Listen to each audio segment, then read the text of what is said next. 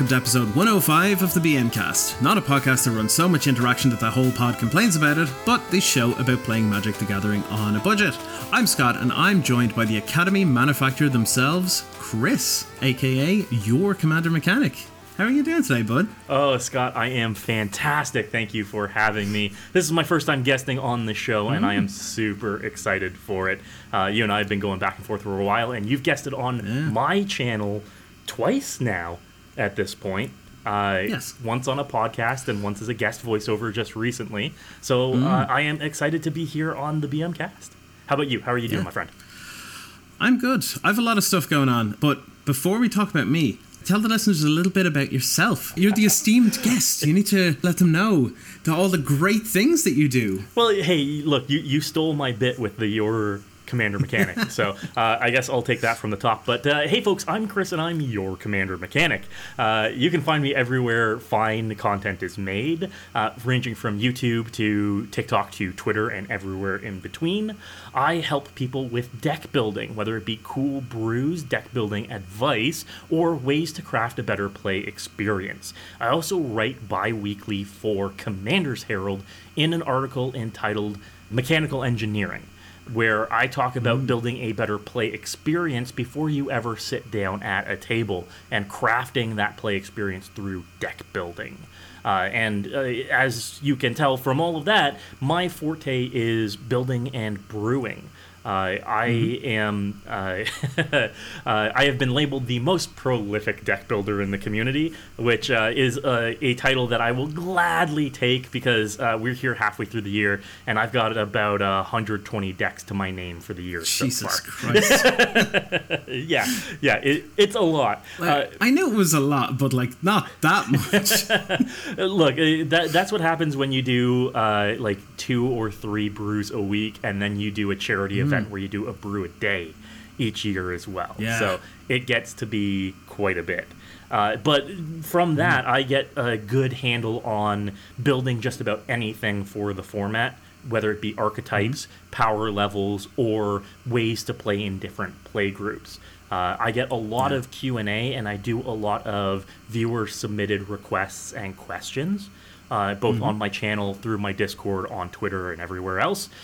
So I get to see a lot of what people are doing, especially from perhaps the not most engaged audience, which is the vocal minority, which we might see quite a lot of as content creators for this format. We see a lot of the vocal people commenting on videos and podcasts or replying on Twitter.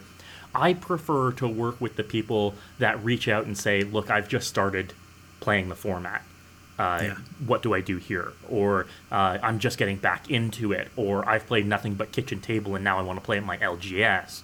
Those are the people that I really like engaging with because it gives me a view of what this format looks like at completely different scales than some people focus in on. It's really weird to see that some people focus only on their very narrow wedge of what they see from the format, and they make all of their decisions based on their experiences alone. I like going outside of my personal experiences, talking to a lot of people, getting their feedback, helping them, because it just means that I get to see more of what some people don't, what some people turn a blind eye to, or what some people don't go out of their way to see as well. It gives a very, very high view of the range of capabilities of this format. Yeah, you're dead on there. And going outside your comfort zone only expands your comfort zone. So yes, absolutely, absolutely. And that's something that personally I found as well. I talked about my history in this format and how I started at the kitchen table like many people do, and my personal play group crept up in power level to the point where I was playing CDH at the kitchen table. We did that classic arms race of power levels where people were building decks to beat other people's decks, and before you know it, we're all playing CEDH decklist database decks. It wasn't until I went out of my comfort zone and started playing with a bunch of different play groups that I realized that not even that play group that I was playing CEDH with wanted to play CEDH. We sat down and we had the conversation. They're like, hey, can we just play goofy decks again? And we were like, yes, all for it. So it takes all sorts to know what you really want to do in this format. And if you just put on those blinders and you zoom in on one aspect of the format alone, you miss out on so much. Yeah, I completely agree. Yeah, you've always had a very good sort of mind and perspective on the format. I very much like that, because you have like such a wide variety when it comes to your content and stuff as well. Like, I keep looking at all the budget brew ideas. They're the first things I go to, because I'm sometimes finding some card of the week sometimes, you know, or like some interesting commanders that I hadn't thought about trying to brew on a budget or this kind of thing. But the variety of stuff is there, and like you said, you do it so much. Yes. I don't know how you do it. Like, I record a podcast on a Sunday, I edit it on a Monday, I think about an article for a couple of days, and then I'm checked out, I'm done. Like, well, the amount that you do is astounding. So just a couple of weeks back, I did my budget battle box, which is an exercise that I do every year, where I take the summer set and I build 4 decks that are meant to be played against each other. So that's 4 $50 decks that you're meant to carry around, and you sit down at a game night, and somebody who didn't bring a deck can play one of those decks against the rest of the pod, and it's balanced against each other. I sat down on a Friday night and was like struck by inspiration and brewed all 4 of those decks in the span of 2 hours. I brewed all 4 of them in parallel because I was looking at budget and I was looking at at power level against each other. So it was, this card's in, how does that fare against the rest of them? Does it shut down any of the decks unfairly? If that's the case, I'm not going to include that. So I built all 4 of them in parallel, and in about 2 hours I had built 4 decks balanced against each other. So when I build a deck, right, I use my 2 screens here. One has like Architect on it, the other has like Scryfall on it and EDHREC. How many screens do you have for this? Like, so believe it or not, I only run 2 screens. In this case, when I was building 4 decks in parallel, I had each of them half windowed with Moxfield up, and Moxfield has integrated Scryfall search. So I was able to use Moxfield's search capabilities using Scryfall in order to do those searches and run those. And my deck building process is typically, I'll fill out core synergy packages, I'll build out the staples from there, I'll fill out the land base, and then any pieces that I'm missing, I'll go and I'll look at similar decks and see if there's anything that I can pluck from those. So if I don't reach 100 right away, 100 cards in the deck right away, I'll go and I'll fill in the gap. I am not the kind of person who builds like 150 card decks and then have to pare down by 50 cards. I build from the center out. So I'm typically like, hey, I've got 92 cards in this deck. Let's go find 8 cards that work. Nice. Yeah, okay, that was a great intro. That was a really good intro. It's possibly the most detailed intro that we've ever had. Have you rehearsed this? Have you rehearsed this, Chris? No, I just love talking about this format. So you give me an opportunity to talk and I'll talk. Yeah, we are very alike, so yeah. Just a couple of little updates from myself and what I've been doing lately. So I mentioned last week on the podcast that I was rejigging some of my commander decks lately, and I've taken some of them on some final retirement games in the past couple of days. You know, 2 of them are now gone forever: Marite of the Frost, Everything Tribal, and Arami of the Dead Tide, just generic graveyardy reanimatey stuff. And I'm going to be replacing them with something new over the next couple of weeks. I haven't fully decided yet, but I've got a couple of ideas. We might see them on the stream shortly enough. And I have been playing a lot of Pauper lately. I've been really enjoying the format. I know it's not quite your thing, Chris, but at least it's budget. That's something, you know? Absolutely. And with Double Masters 22, it is a fantastic time to get into Pauper too. There's been a ton of those rarity downshifts that have gotten a lot of people interested in it, that's for sure. Absolutely, yeah. Like Monastery Swiftspear and Dark Dweller Oracle as well for the Goblin combo deck and stuff. Yeah, there's loads of stuff going on there. Yeah. Also, the gates from Baldur's Gate have actually been making a huge impact. Basilisk Gate, being able to like pump creatures equal to the number of gates you have, is pretty fantastic. I have put a bunch of decks together in the last week, the most recent being like an aggressive Boros synthesizer list. It loops experimental synthesizer with core Skyfisher to like be able to play it and replay it and get that like value engine going. Very cool. And it's so much fun.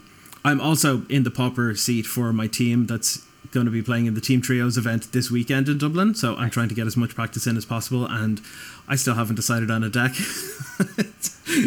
I'm confident in my abilities, but not in what I have available. So, we'll see how that goes. This week's article, by the way, just a quick little plug, is how to build more interesting decks in Commander. So I talk about 3 different ways to approach deck building. It might give you a new perspective on brewing to be able to make something special. So that is up on Card Kingdom. You can read that after the show. And on a minor life update, because I think it's important to shine a light on these things and not shy away from talking about mental health stuff and everything, but I have gotten my ADHD meds dosage upped after the first trial. So I was on a low dosage for 2 weeks to make sure that my body was okay with the medication and I didn't drop dead or something. And now that they're okay with that, they're like, now we're going to give you a proper dosage. And I had the first dosage today, and within an hour of me taking it, I could feel that I was jittery and restless, and something is definitely there. I think it's more side effects than anything right now, which will taper off after a while. But yeah, I'm starting to feel like I've at least got a bit more focus, and that's pretty good. So I'm excited to see how this progresses. But yeah, excellent, good to hear. If you enjoy the BM Cast and would like to support them, you can become a patron for as little as $3. Not only will you get access to all of the show notes and deck lists, but you get to listen to the new episodes a day earlier than anyone else.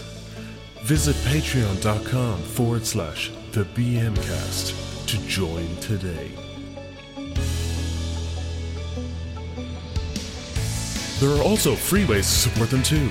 Just listening to the show is already great. You can follow them on their Twitter at the BMcast as well, and even DM them for a link to the Discord server.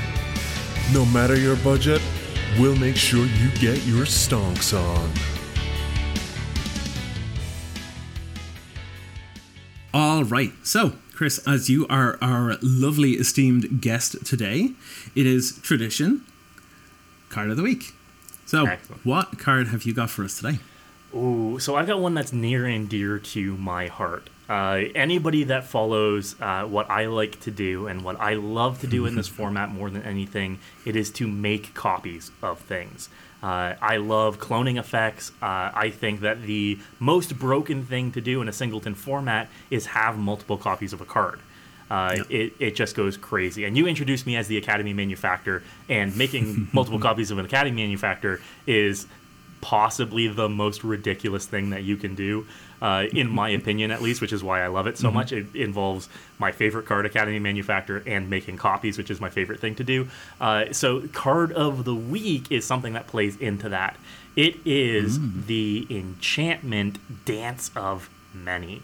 So this is a double blue enchantment, and when it enters the battlefield, you make a token copy of a creature. Then at the beginning of your upkeep, you've got to pay double blue again, or you sacrifice the enchantment and the token copy. But there are very, very few effects that let you copy something at 2 mana.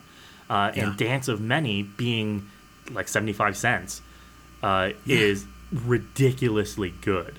Basically, at 2 mana, you get Phantasmal Image or Dance of Many, and that's it. And I love it. I think that it is absolutely incredible. You get to copy anything, which is stellar, because getting twice as many enters the battlefield effects or twice as many of a static ability or an activated ability is really, really good. And recently, there's been a combo introduced with Astral Dragon, which is out of the precons for Battle for Baldur's Gate. And it's a massive 8-mana dragon, but it says when it enters the battlefield, make 2 copies of a non-creature permanent. They're 3/3 creatures. So with Dance of Many, you can make copies of Dance of Many, which make copies of Astral Dragon, which make copies of Dance of Many, which make copies of Astral Dragon, and you end up just making infinite dragons and 3/3 Dance of Manys, which is pretty cool.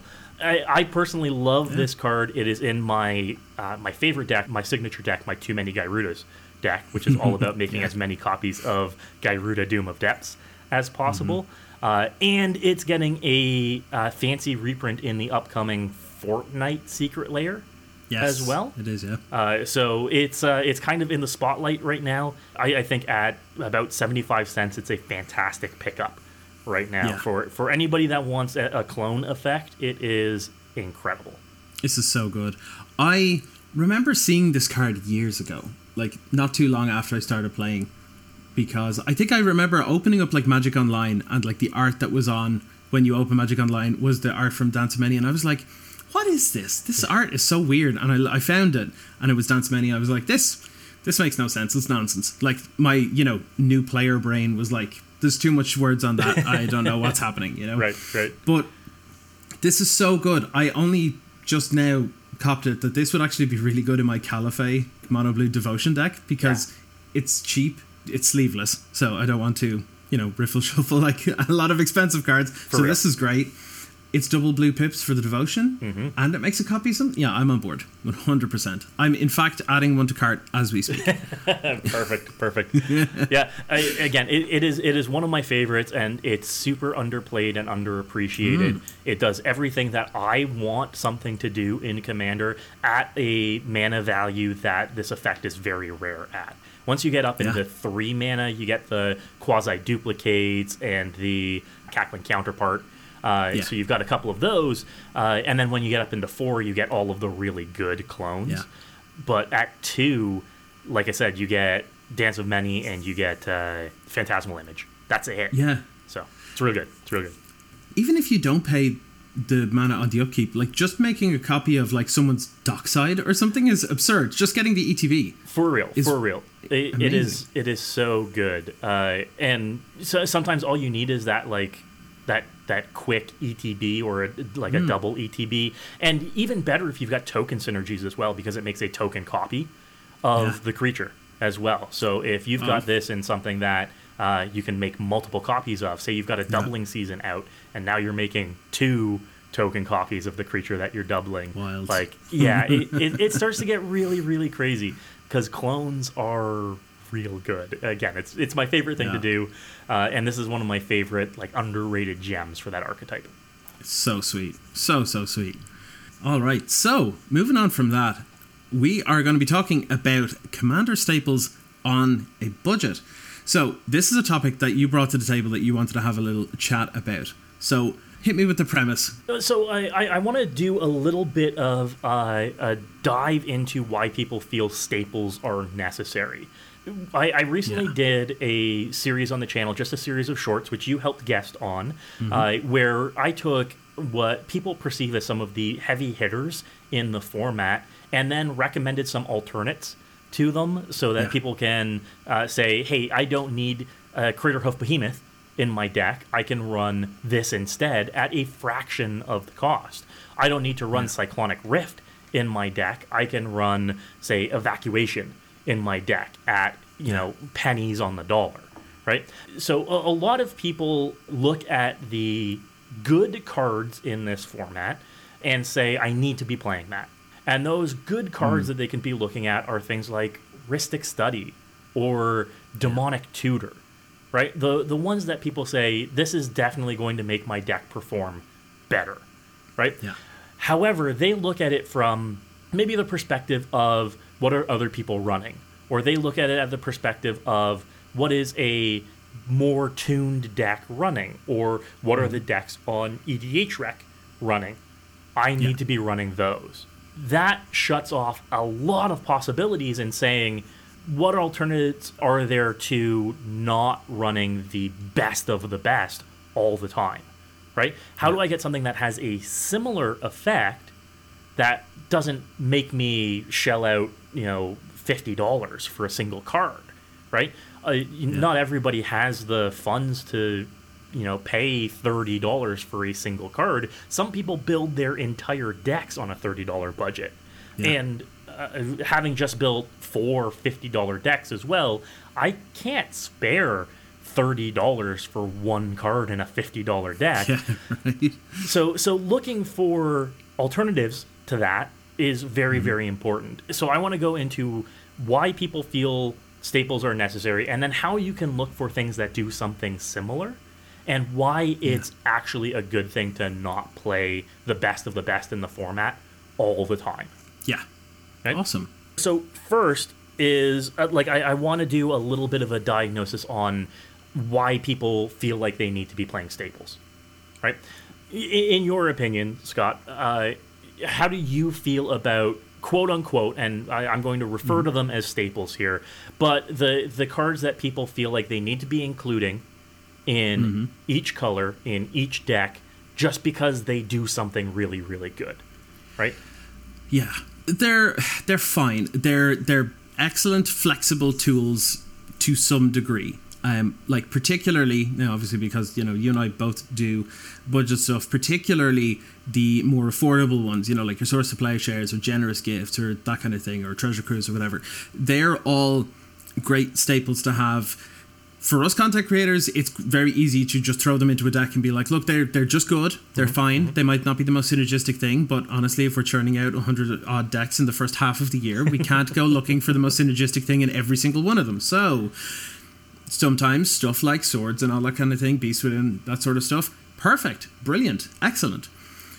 But the more expensive those quote-unquote staples become, the more I start to dislike them because of an accessibility standpoint. Like, when you start putting those kind of things, at least from a creator perspective, into decks, and you start throwing this out, and like every single deck that people see from you is like $600-700 because every single red deck has a Dockside and every single white deck has a Smothering Tithe.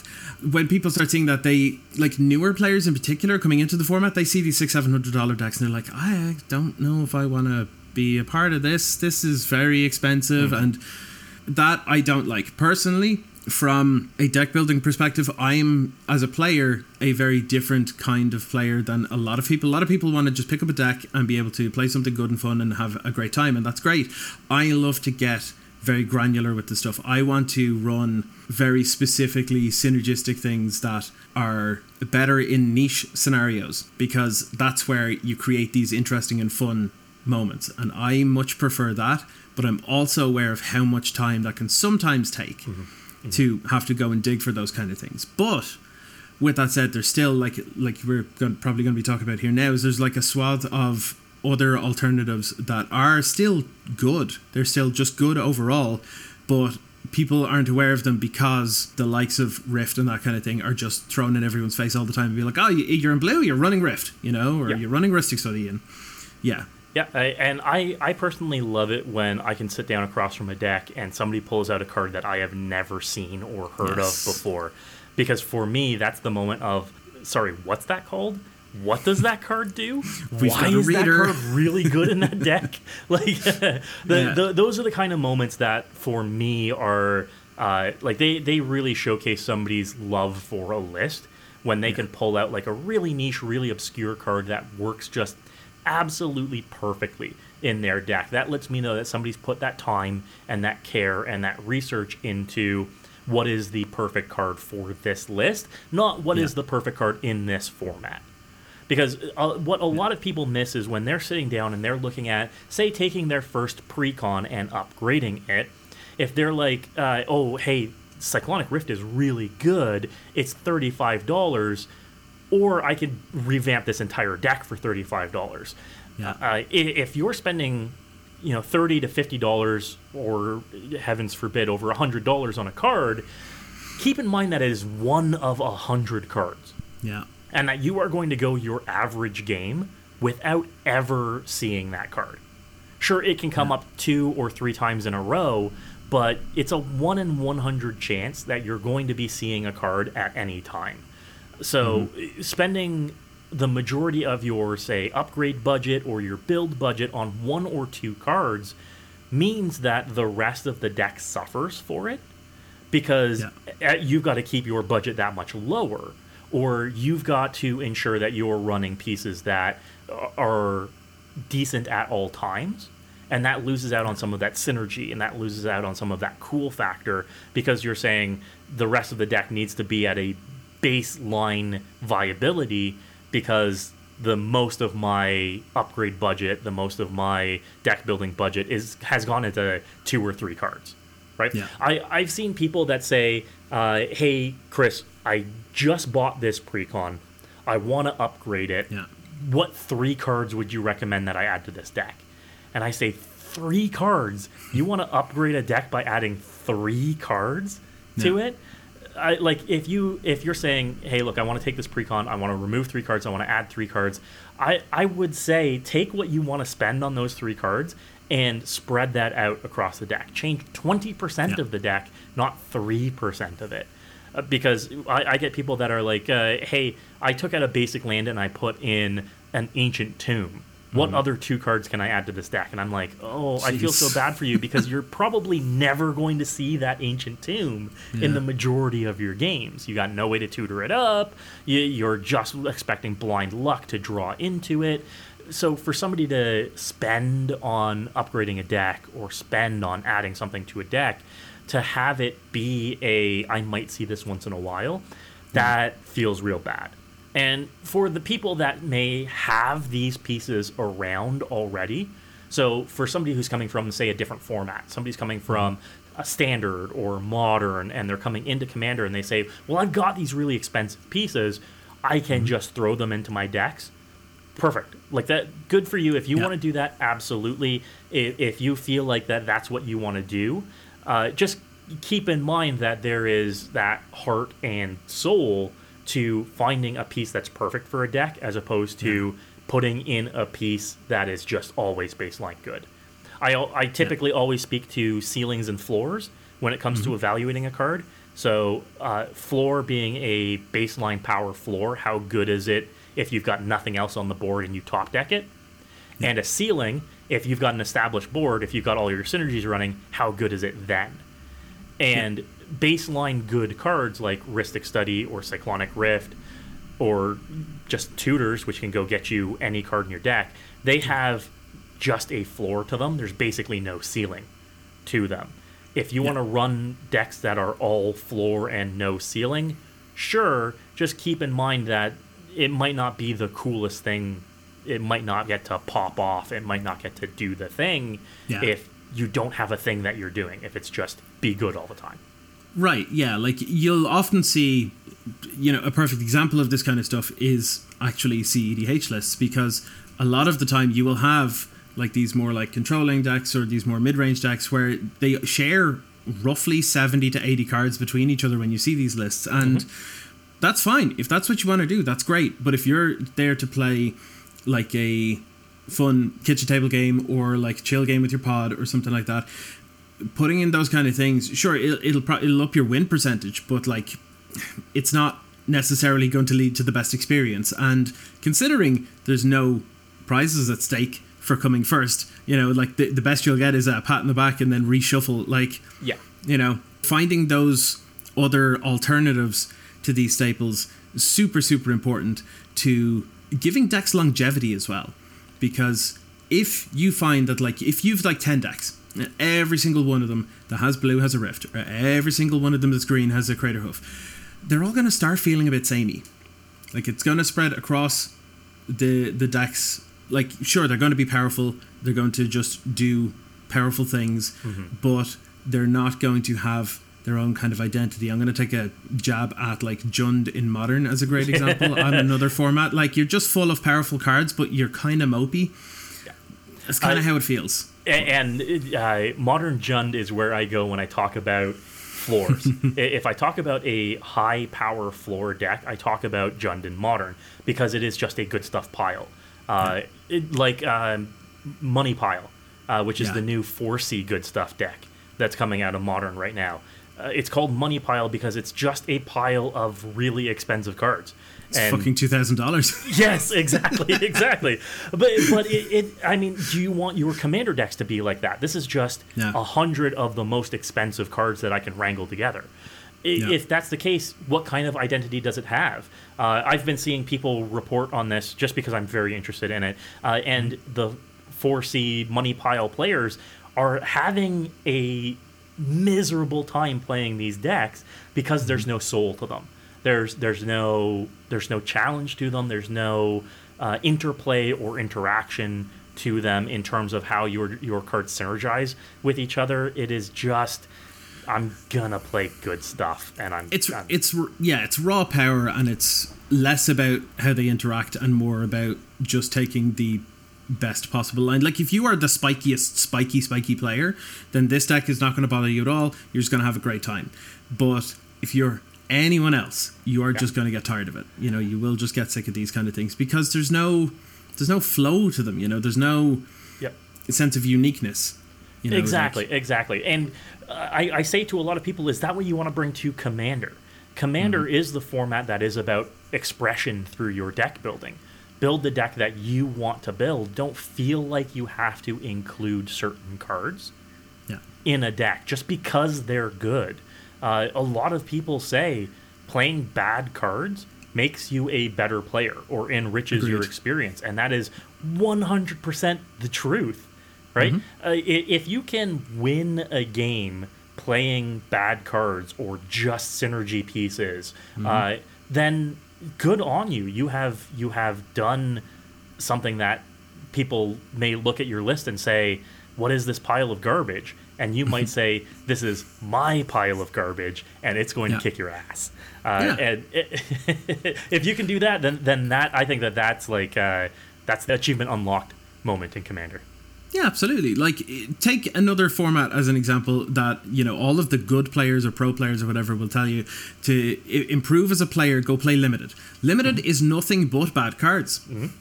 So if you take that concept and you put that to Commander, and this is something I believe as well, on a very slight aside, is that, like, if you want to be a good brewer or a good deck builder, you need to be able to build at any kind of price level or power level, particularly price level, because it forces you to get creative. It forces you to find these alternatives and stuff, and the necessity sort of creates the innovation. I think that is 100% nail on the head. I've been facing a few inquiries lately that have said, my deck is terrible unless I get Rhystic Study out, or my deck doesn't do the thing unless I get Smothering Tithe. So a lot of people rely on these as crutches rather than staples.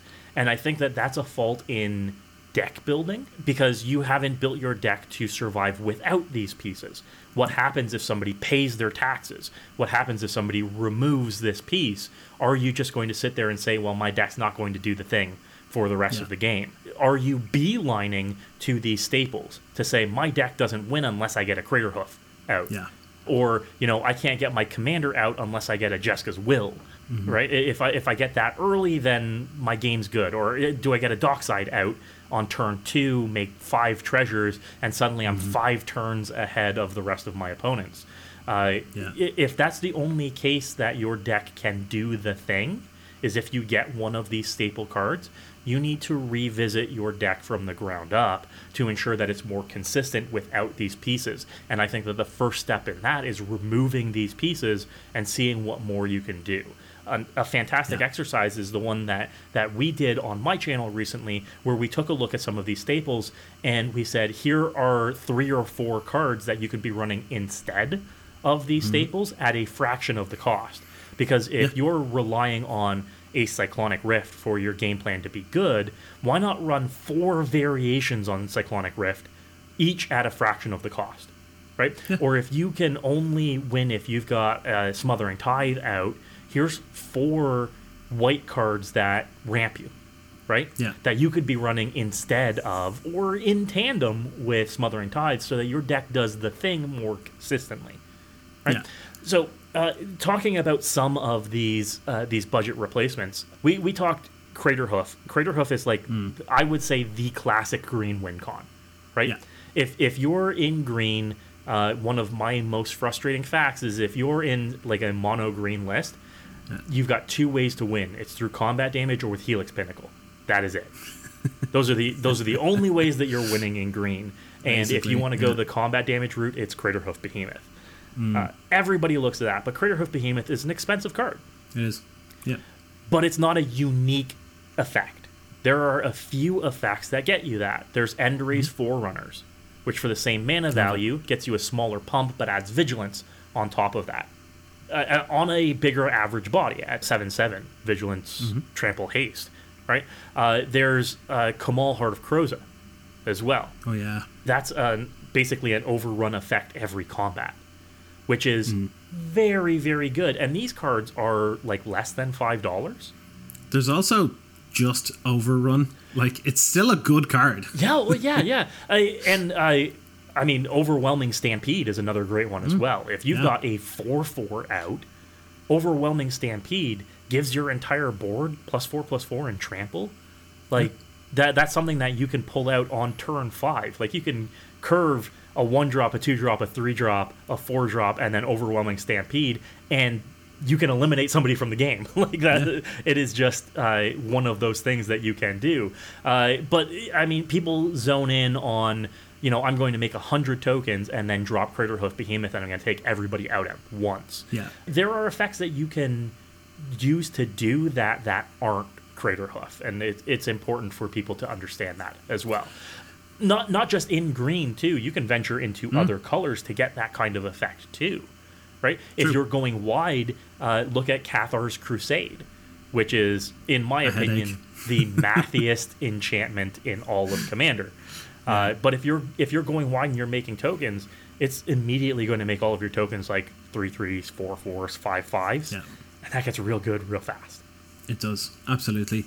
And like I was saying earlier, I was playing Pauper earlier on, and the Boros aggro lists have something in it that would do something similar in red-white, and that is Rally the Peasants. It could sound silly, right? But just 2 and a white, instant, with flashback for 2 and a red.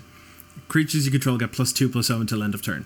That's all it is. There's no additional stuff. But if you're running like tokens or you're going wide, and like you just pay 6 mana into this, and your creatures are getting an additional 4 power each, like, people are going to die. Yep. And that's a 2 cents card. And maybe it lines up with what you're doing. Maybe you got like a couple of spell slingery based things in there that are generating tokens, like Young Pyromancer, which means it'll make more tokens, or this kind of thing. It's about finding those little connections.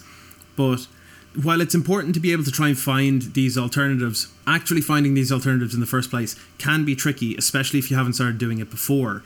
And I think one of the best ways to, certainly feel free to add to this or say otherwise, but I think one of the most important things for finding these things in the first place is to actually identify what part of the staple is the part that you want to replicate. Like, I'll use an example with Cyclonic Rift.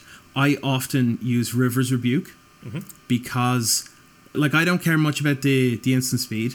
I like the fact that with sorcery speed, it creates some tension. I have to go shields down for a minute. There's an increase in the dramatics in a game for doing that, instead of keeping yourself safe and protected all the time.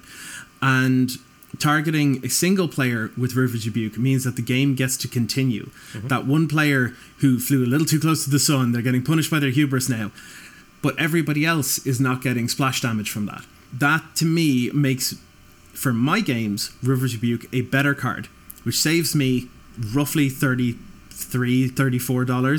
per blue commander deck. Exactly. Yeah. And I think that you touch on a few fantastic points there.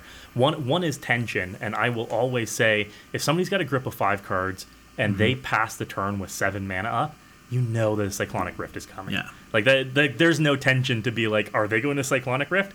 No, they just passed the turn with 7 mana up and multiple cards in hand. They're going to Cyclonic Rift.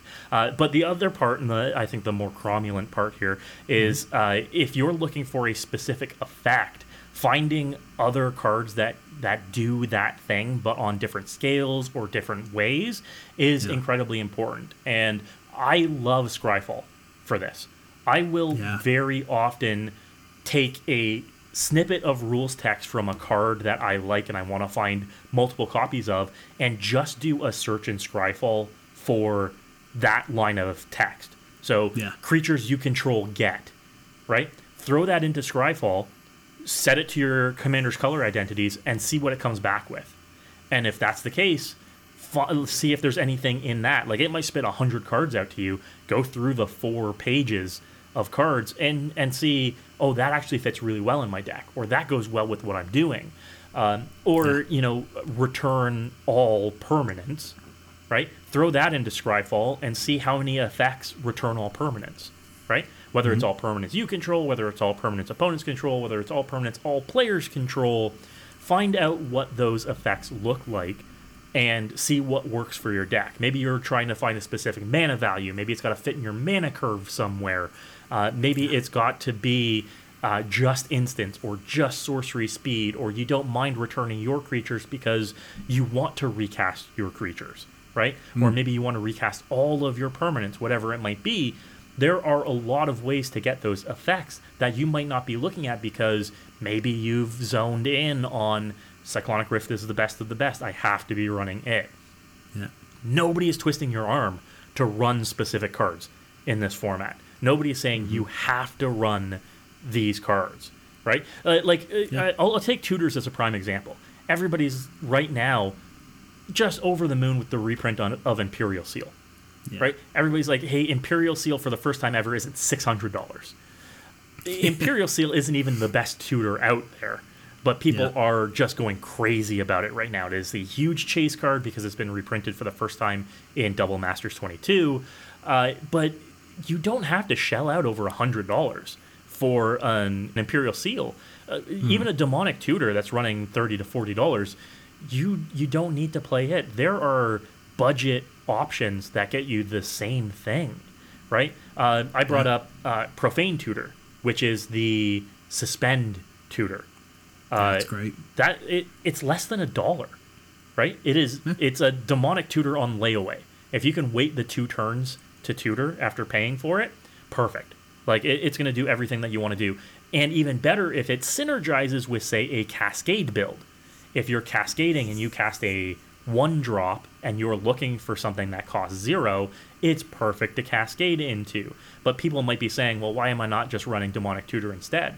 Well, look at the ceilings and look at the floors. Demonic Tutor at a base level at the floor might be a higher power level, but Profane Tutor has a much higher ceiling on it because you could cast it for free in some instances. Or you might cast it this turn and having something in mind that you want to go search up, but 2 turns later, something has happened to the board state, and now you can go search up and cast something at a higher mana value. Yeah. So those are instances where people need to look at not just what is the best out there, but what is better for my deck, or what could I be doing? Do I want to build for the floor, the power value floor, or do I want to build for the power ceiling? I am always an advocate of building closer to the ceiling than the floor, but ensuring that you've got cards that can still do things if you draw them off the top. Exactly. Yeah. The other thing that I think is important to point out as well with these kind of staples, right, is they are associated with higher power, generally speaking, right? Craterhoof, okay, sure, it's a bit more of a like casual Timmy, big splashy win con kind of thing, and that's cool. But if someone plays Heuristic Study at my table, like on my stream, for example, I will be suspect of it because it tells me that if the rest of the deck is like this, it's likely not at the right power level that we had discussed. And now this has never happened, but like it's in that kind of scenario, you know, or like Cyclonic Rift a little less so. I'm starting to see more and more people use it for like single targets and stuff, but the thing is that like when you see these things, they tend to be played in higher power decks in general. And I think the staples, in my opinion, could be a huge contributing factor to, you know, the whole Nitro Casual concept where everybody is just running really powerful stuff, and it almost starts, like you were saying earlier, where it starts to feel a bit like an arms race in the format in general. And these staples, because of their innately high power, it's contributing to that. Yes. It's absolutely contributing to that. Every time a Psych Rift or a Rhystic or a Tithe or whatever makes it into a deck, or a Dockside, anything, that is contributing to the overall average power level that people perceive in the format and will adjust their deck building accordingly. Yeah, I've had a few really interesting conversations with people lately about the homogenization of the format that these really good cards that have been released are leading towards. I'm going to lean on my weeb here for a minute and refer to My Hero Academia. There's a concept in that called the quirk singularity, where quirks interbreed with each other to the point where people are going to be gods in a matter of generations. Commander's heading towards the same thing, where if we get these really powerful cards printed regularly and the availability is there that they're going to be in everybody's hands, then we're going to reach a point where the format is just No Limits breaks off Nitro all the time. Yeah. And that leads to the singularity, the homogenization of the format. If every white deck is running Smothering Tithe, if every blue deck is running Rhystic Study, then that removes some of the soul from the format. And unfortunately, the only thing that regulates that right now is people choosing not to play these cards. But there's no incentive not to play these cards because they are just always good. Exactly. And one thing that I think might be able to help sort of not remedy this, but like help you with coming up with alternatives or coming up with like reasons. If you need a reason to run something or to not run something, think of maybe doing challenges, right? So maybe think of like the first deck that I think of every time I think of a challenge is Lenny Woolley's Urza Lord High Artificer Gumball deck. The Gumball deck, Every single card in the deck, apart from Urza, is 25 cents or less. Mm-hmm. That means there's no Psych Rift, there's none of that stuff. It's impossible to fit it in. Yep. And I'm doing one similarly at the moment with Hinata Dawn Crowned, and I have no good options. Like, I can't put in my Helios Intervention to absolutely ruin everyone's day. I can't put in those kinds of things. Mm-hmm. I have to now start getting creative and like putting those parameters on the deck before I even start means that I'm setting myself a nice little challenge and it is fun and interesting to do. But if you need a reason to not run these things, set a challenge so that you can then, you know that within this challenge that you're setting that you can't do these things. Like, it could be just a cost limit. It could be a budget thing, like a $50 deck. You're not going to put a Dockside in there, you know, or maybe try an artisan build. Like, you find a commander that's uncommon, just make it an artisan build. Like, and you can try and build it as powerful as you want, and it will still be powerful, but it will have a different texture to it. It'll have a different feel, and most of these expensive staples just won't exist within these confines. And you never know, you might find something that's an alternative that you might actually prefer. Like, for me, my favorite bounce spell pretty much ever is Ether Spouts. Mm-hmm. It is just such an enormous tempo hit. It makes people think, look at him, he's tapped out too far, he's really, really overextended, let me just crack back, and no, all of my attacking creatures are on the top or bottom of my library, oh god, no. Mm-hmm. You know, that feels good. But I didn't know about that until I went looking for it. And when you go looking for these things, you start finding all of these cool and interesting cards. And this ties in from something I think I said last week, but also keep a little brewer's notebook. It could be a notepad like saved on your desktop, or it could be in physical pen and paper. Just note down all of these cool cards that you come across. And then if you're trying to find something to fit into a deck where you wanted to find an alternative for something, just go check your brewer's notebook. You never know, you might have put something in there. Yep. I have one of those. I have a notepad that's open on my desktop all the time. That's called EDH Gets. And every time I see a cool card on Twitter or in somebody else's brew, I make a note of it so that I can go back to it. And when I'm building, I take a look at them. I've got them sorted out by color and everything. So I'm like, I got to commit that one to memory because I'm going to end up using that one somewhere.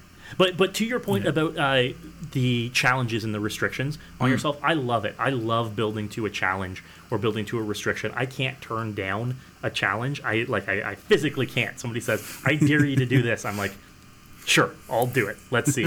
I think that creates the moments where you sit down at a pod and you're excited to show off your deck because you're excited to show off what you've done, that build, that challenge that you've given yourself, and other people are excited to see it as well. I built, as a challenge, I built the Dragon in a deck called You're Kidding Me, You Are Kidding Me, where every card name needed You Are in the name of the card. So everything was and it was a challenge to build. It caused me to do something that I don't normally do, and that's just like a strict name search in Scryfall, and then taking all of those and finding the synergy between them, and seeing if you can build something that works on that theme and that concept. But typically, you would sit down in a pod against the Dragon, and you're like, oh shit, well, like, here we go. It's a dragon deck. We're gonna get stomped, and then you start busting out these cards that people have never heard of before, and you're like, guess why I'm running this?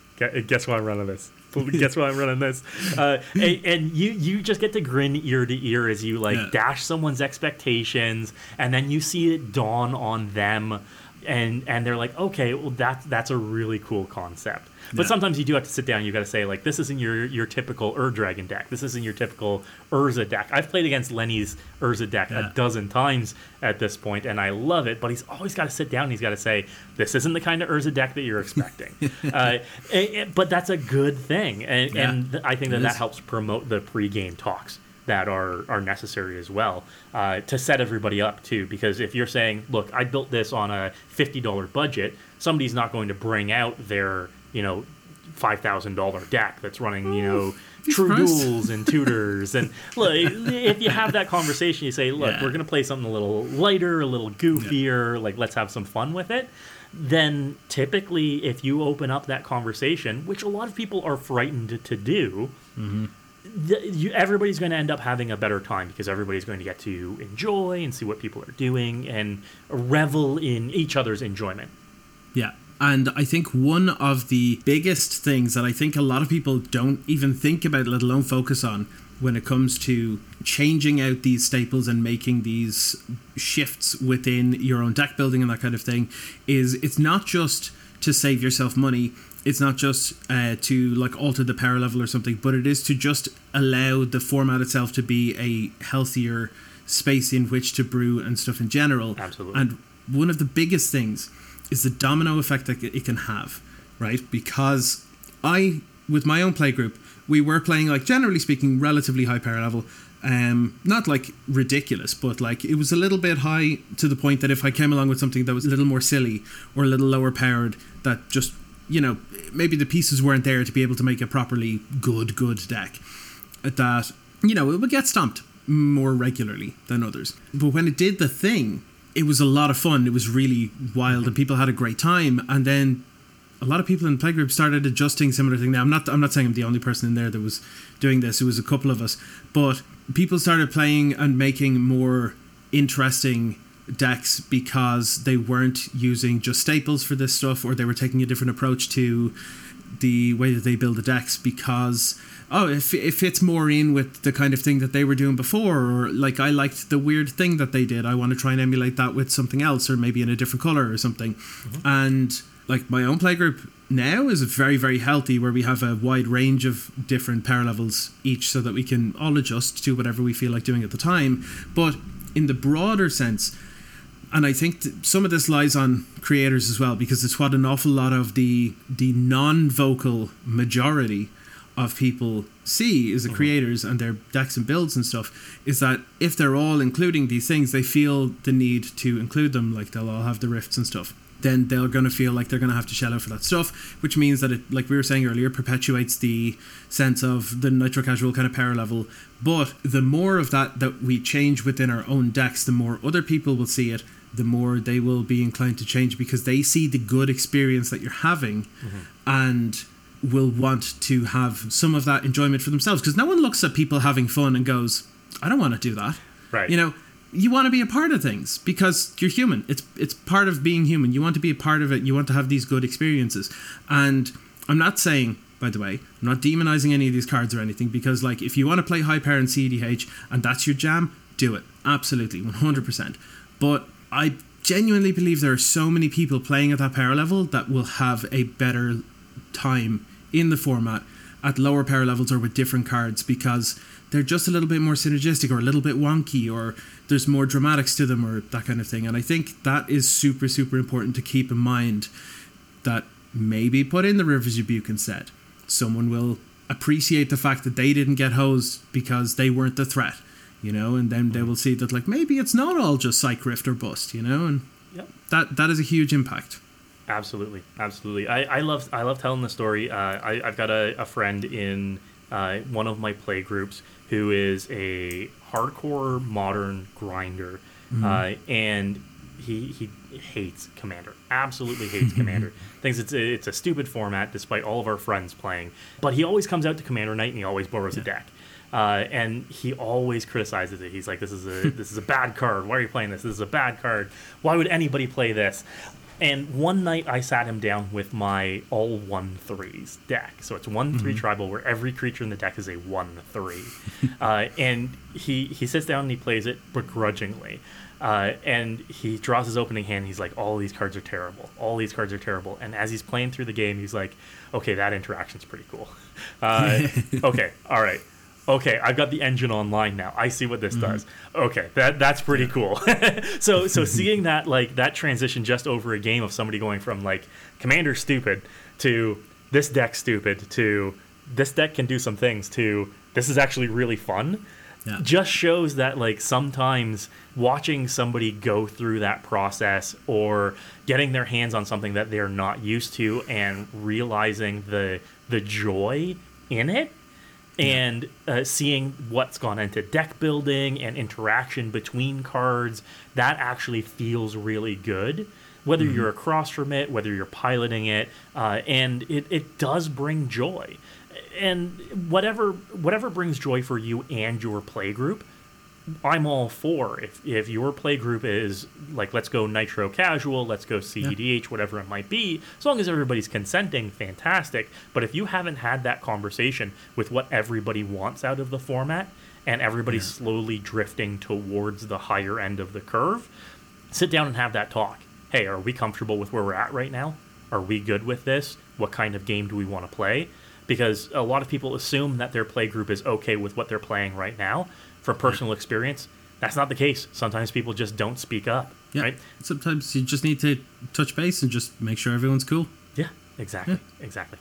That's it. So, Chris, this has been a great chat. It's been really good. Like, in some ways, it feels like we've, like, both imparted knowledge, but it also kind of feels a little bit like we got to vent a bit at each other for the state of Commander and, like, deck building and stuff in general, because I know that for me anyway, when I immediately open a deck and I see all these staples, I'm like, okay, I have to try and think of, like, what this deck would look like if it had the pieces that actually fit it properly. And that kind of thing. Like, maybe that's just me being hardwired at this point to being a budget brewer and creator and stuff, but I feel like you have, like, some level of empathy with that kind of thing as well. So this is really good. Absolutely. And look, I see a lot of people's deck lists. People submit me deck lists all the time. Hey, Chris, can you get your eyes on this one? Can you give me your feedback on this one? And, like, when I see that 20 cards are the same between lists, like, I wince just a little bit because I think, unless they're basics. Well, yeah, but like, again, it gives me just that moment of, like, hey, imagine if you were playing, like, cool cards in this list. Like, imagine what would go into this if you were playing more synergistic pieces, something that did something with your commander, or something that had a higher ceiling on it as opposed to a floor. But look, again, if that's the game that people want to play, I'm not going to tell them not to play that, but I am going to say, like, hey, instead of running X, try Y instead. Yeah. All right, so to round out the episode, let's do a little bit of Q&A. Fantastic. First up, from Munsu Light, Chris, do you at any point intend to start streaming games on your channel? Ooh, this is something that I've considered. I have considered streaming on Twitch, and I've considered potentially doing gameplay on my YouTube channel as well. Recently, one of my friends, Proxy Lab, has a very, very good recording setup in his basement. We got to do a charity stream just earlier this month that showed that off quite a bit. So potentially going to try something like that. So you might see some gameplay over on YouTube for that. But as for streaming to Twitch with gameplay, if I do that, it's going to be few and far between. My schedule is largely brewing, writing, and editing right now, putting the extra time into organizing pods and wrangling people. It is a lot, as you can attest, Scott. Yeah, you know what? Save yourself the hassle. Just come back onto Risky Keeps. You'll be fine. Anytime you'll have me, I'm there. Every week, so every Wednesday at 5 p.m. EST. Yeah, and then also Munsu Light wants to know, what is your favorite budget brew? I've done so many budget brews. I typically like to keep things at like a $50 level for budget brews, and I've done some really cool ones at that. I think my favorite from an actual playing standpoint is Zada Hedron Grinder. I always go back to Zada. And honestly, it's because it plays all of the pieces that you never see in any other deck. Zada plays so many cards that are like, hey, that can fit into a Goblin Tribal deck, but also like 90% of the cards in the deck are like, you never see them anywhere else in Commander. Like basic pump spells, like a Titan Strength, there's maybe one or two other decks in the format that would want to play that card. But in Zada Hedron Grinder, like we talked about overrun effects, with Zada, Titan Strength is an overrun effect. Everything in your deck is an overrun effect. And then cantrips. Cantrips are like draw a card for each creature you control, in addition to pumping all of your creatures as well. It's one of my favorite synergistic piles to play that is so explosive as well. And with Stormkiln Artist that was added from Strixhaven last year, it is so good. Suddenly, Zada and Stormkiln are like, every spell you cast is now mana positive. So every spell you cast pumps cantrips and is a ritual now as well. Oh, I love it so much. It is just my favorite pile that is like, you can't do anything wrong in this deck. Yeah, it's really sweet. I think one of my favorite cards that has shown up recently in Zada decks is Kick in the Door. Yes. From Forgotten Realms. It's a single red mana sorcery. Put a +1/+1 counter on target creature, so Zada will copy it for all your creatures. They gain haste and can't be blocked by walls, and then venture into the dungeon. So, like, if you have a handful of tokens, you just complete a dungeon like twice. You speed run those dungeons immediately. It is one of my favorites. Especially now, I've been toying with putting in the new initiative generators in there too, just for the synergy with Kick in the Door, because once you complete that Undercity dungeon, the last room on it is like, it's like reveal X cards, cast one for free. Like it's so good. Like just the value in it is so good. And speedrunning those dungeons is funny when it's like, okay, I'll explore the dungeon 8 times. It's so good. It is really, really good. And Multi-Light also wanted to point out for me that they really enjoyed the Gale brew that I did. It was Gale, Waterdeep Prodigy, and Raised by Giants. Nice. Travis Norman hilariously called it a vegan Izzet deck because it's a Simic Spellslinger pump spells kind of deck. That's right up your alley. I love it. It was a lot of fun. And then Ev the Mage asks, what are some commanders that even with restrictions are overly oppressive? Ooh, okay. I have one. I think the classic go-to on this one is Tergrid, God of Fright. I think it's the one that's on everybody's lips when they talk about just a commander that when it hits the table, the game turns into it needs to be removed or everybody loses everything all the time.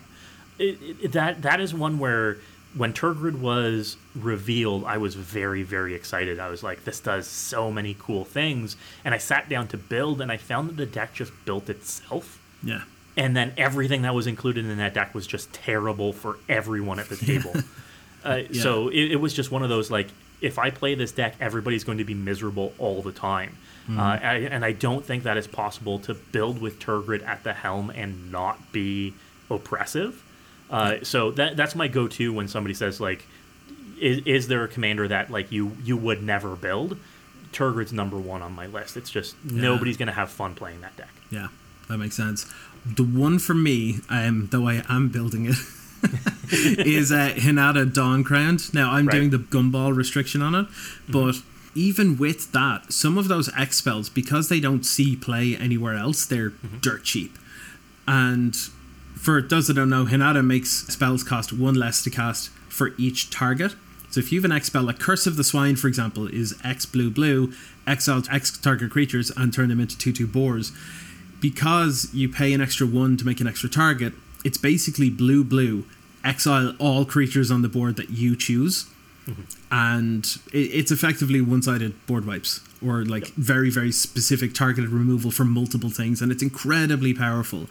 And like I said, even with the gumball restriction, I have to rein it in like really hard, because as I'm building it, I'm like, I'm pretty sure I don't want to play against this. I don't know why I'm going to continue building it if I'm going to keep these cards in. So yeah, that is definitely one that you have to like be consciously aware of and actively not put in certain cards, even if they are within the restriction. Yep, for sure. Yeah, like there's a Aether Wave, I think it's called. It's Aether something, and it's 3 blue X. Return X target creatures to their owner's hands. Yeah. And if you couple that with your own like Archaeomancer, for instance, for 7 mana, you can be bouncing all creatures every turn. Which is like a soft lock on the board, which is miserable to play against, but would probably fit that gumball restriction as well. So you've got to be very careful about how you brew in that. Well, when I built my Hinata deck on the channel, I was like, we're going to be bad people for building this, y'all. Like, this is not the kind of deck that you build and are happy with. Like, everybody's going to be miserable. And then, somewhat related, Ev also asks, who's really high power no matter what? Ooh. I think that 2 of the Eldraine Brawl commanders, Hulain and Korvold, I think that no matter how you build those 2, they're gonna be really good. They're gonna be really high power level. Korvold, especially with how much treasures have invaded the format, especially this year alone, being able to sack a treasure and draw a card as well as generate a mana is just really, really good. Like that, you can't, like, you're gonna oops into wins in that by just like casting like an unexpected windfall, where you discard a card, draw 2, make 2 treasures, sacrifice those 2 treasures for mana, draw 2 more cards. Like, interactions with these penny commons in a deck like Korvold, it's real good. You can't not be real good, and that just speaks to synergy as well. Like, it's these synergy engine commanders. No matter what you do, if you build towards that ceiling on them, they're going to be high power. Yeah, agreed. For me, I think anything that lets you do something an additional time, or that triggers something an additional time. Because unless you're actively pushing against what they're specifically doing, like, take Isshin 2 Heavens is 1. Yep. It's an aggressive Mardu commander that, let's be real, if you're building that, you're building it with stuff in there that is going to trigger when you attack or when someone attacks you. And if you're not doing that, you're actively just building away from the commander. So taking that away from it, if you're working with the commander, basically no matter what, Isshin is like ridiculous. Same with like Yarok is absurd. Absolutely absurd. Like, will almost definitely go infinite with the ham sandwich. It's ridiculous. Every time I see it, I'm like, oh, okay, save some removal for that first, you know? Yarok is one of those that, like with Hinata, even like the penny commons are really, really good when you double up on effects like that. Like when you've got a Panharmonicon in the command zone, like it's real good. Like, you're just going to be good no matter what. Yeah.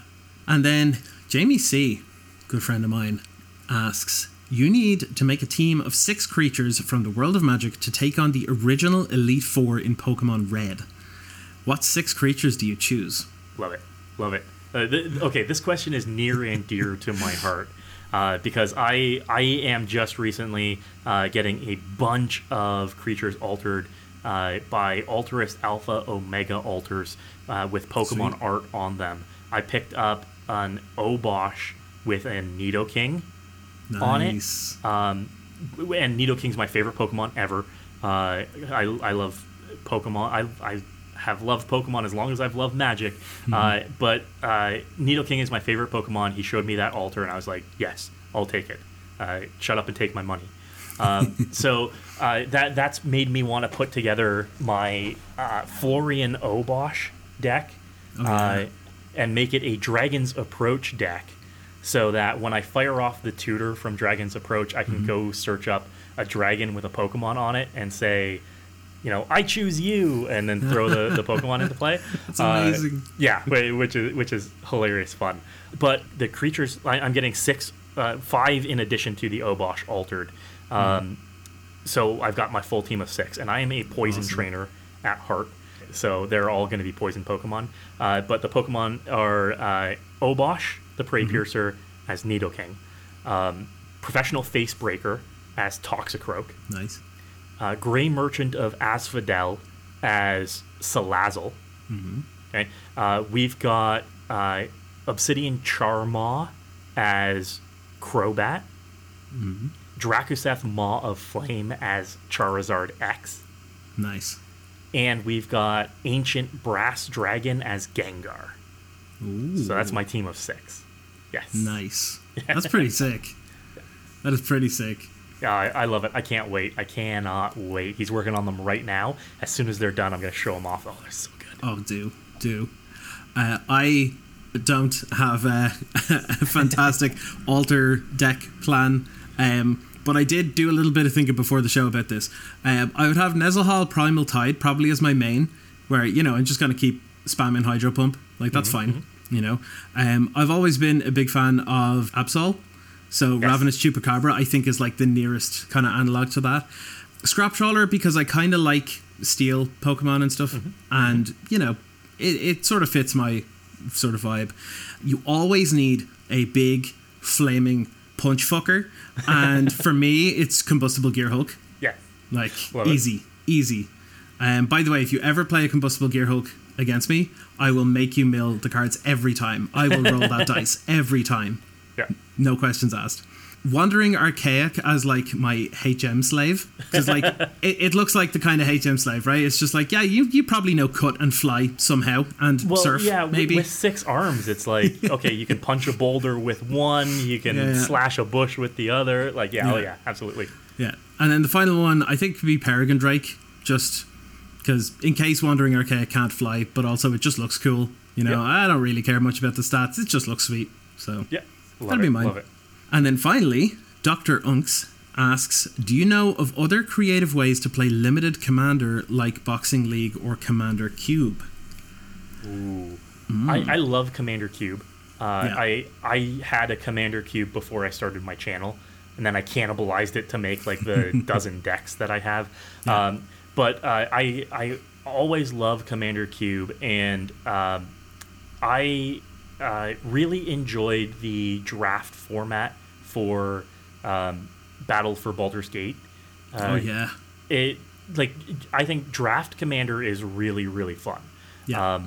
But the caveat to that is that it takes a lot of time. Like a lot of time. Like you're looking at 6 hours just to draft and play one pod kind of thing. Like it is. Really? Well, 6 hours is an exaggeration. I think at the pre-release that I went to in Richmond for Command Fest, it was 4 hours, 1 for draft, 1 for building, then 2 for the first pod. Okay. And having 4 hours eaten up just for draft, building, and 1 game was entirely too much. Like that's the majority of your day kind of thing. But like I still really enjoy drafting, which is why I think I'd prefer Cube over like crack a pack drafting for Commander, because Cube you can play 1 game, throw everything back in the cube, shuffle it up next time, right? I really like Boxing League as well. I like limited leagues. I like add-a-pack leagues as opposed to boxing leagues, because not everybody can afford to buy a box and build from a box. So starting from a precon first, where everybody sits down, everybody buys a precon, sits down with a precon, and then every week you add a couple of packs to that precon, and you pull from that. I like that better than Boxing League, because again, sometimes buying a box is just out of people's reach. Yeah, nice. Just to touch back on the Baldur's Gate, like I agree with how good the format is. I think it depends on the sort of circumstances to sort of how long it might take, because my pre-release also took like 5 hours, where we got 1 game in, and that was it. But after that, when I was in Command Fest Birmingham, we got in in addition to our like 5 or 6 Commander games that day, we got in 2 drafts each day. Oh, wow. Because the pod was kind of made up of my playgroup and a couple of other people that we hadn't met yet. And when you're playing with people you don't really know, you're kind of compelled to keep things a little bit more on track, a bit more. And then, because you don't want to keep them sitting waiting around while you're making inside jokes or something, you know. The deck building part, we were all done in about like 30 minutes or something, maybe. Like, we kind of just were slapping the decks together, being like, let's be real. We're splitting whatever the prizes are here. Right. So it doesn't matter. Like, it's fine. Just throw some dumb stuff together and it's okay. And like, you know, if you want to go that route, it's good for getting a bit more in. But, you know, I could see wanting to like deliberate over your choices to get like a nicely crafted deck and stuff. But, you know, to each their own. If you can streamline that draft environment and you can get it down to something efficient, I love limited Commander like that, like a draft format Commander. Love it. Same. So, Chris, thank you very much for coming along and having chats with me today. Really appreciate it. Thank you for having me. This has been fantastic. Excellent. Before we head off, do you want to let the folks at home know one more time who you are and where they can find you? Well, one more time. Hey, folks, I'm Chris, and I'm your Commander Mechanic. You can find me everywhere content is made. Look for the orange wrench or search Commander Mechanic. On YouTube primarily, where I do multiple videos a week about deck building, build tips, brew tips, deck building advice. I write every other week for Commander's Herald, as well for crafting a better play experience before you ever sit down at a table. And Scott, as always, thank you, my friend, for having me. This has been fantastic. I've enjoyed every minute of it. Anytime at all. Now, just to get you on another episode of Risky Keeps. Yeah, 100%.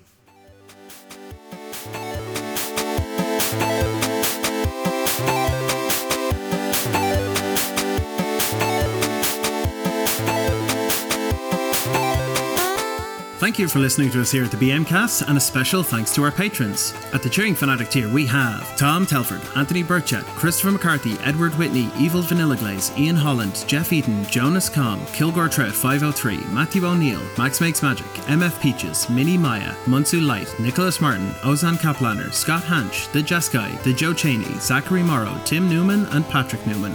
And at the Stonks tier, we have A Nice Planeswalker, Alex Gibson, Bo Schwartz-Matson, Brian A. Madden, Coffee, Everett Brogan, Nerblin, Mickey Paris, Scott Creech, Seamus MC, Simon Grip, Jamie Coyle, and Clyde Anderson. Thank you all for helping to keep this podcast on the air. We cannot thank you enough. If you want to support us and add your name to this list of lovely and wonderful people, head on over to patreon.com/thebmcast.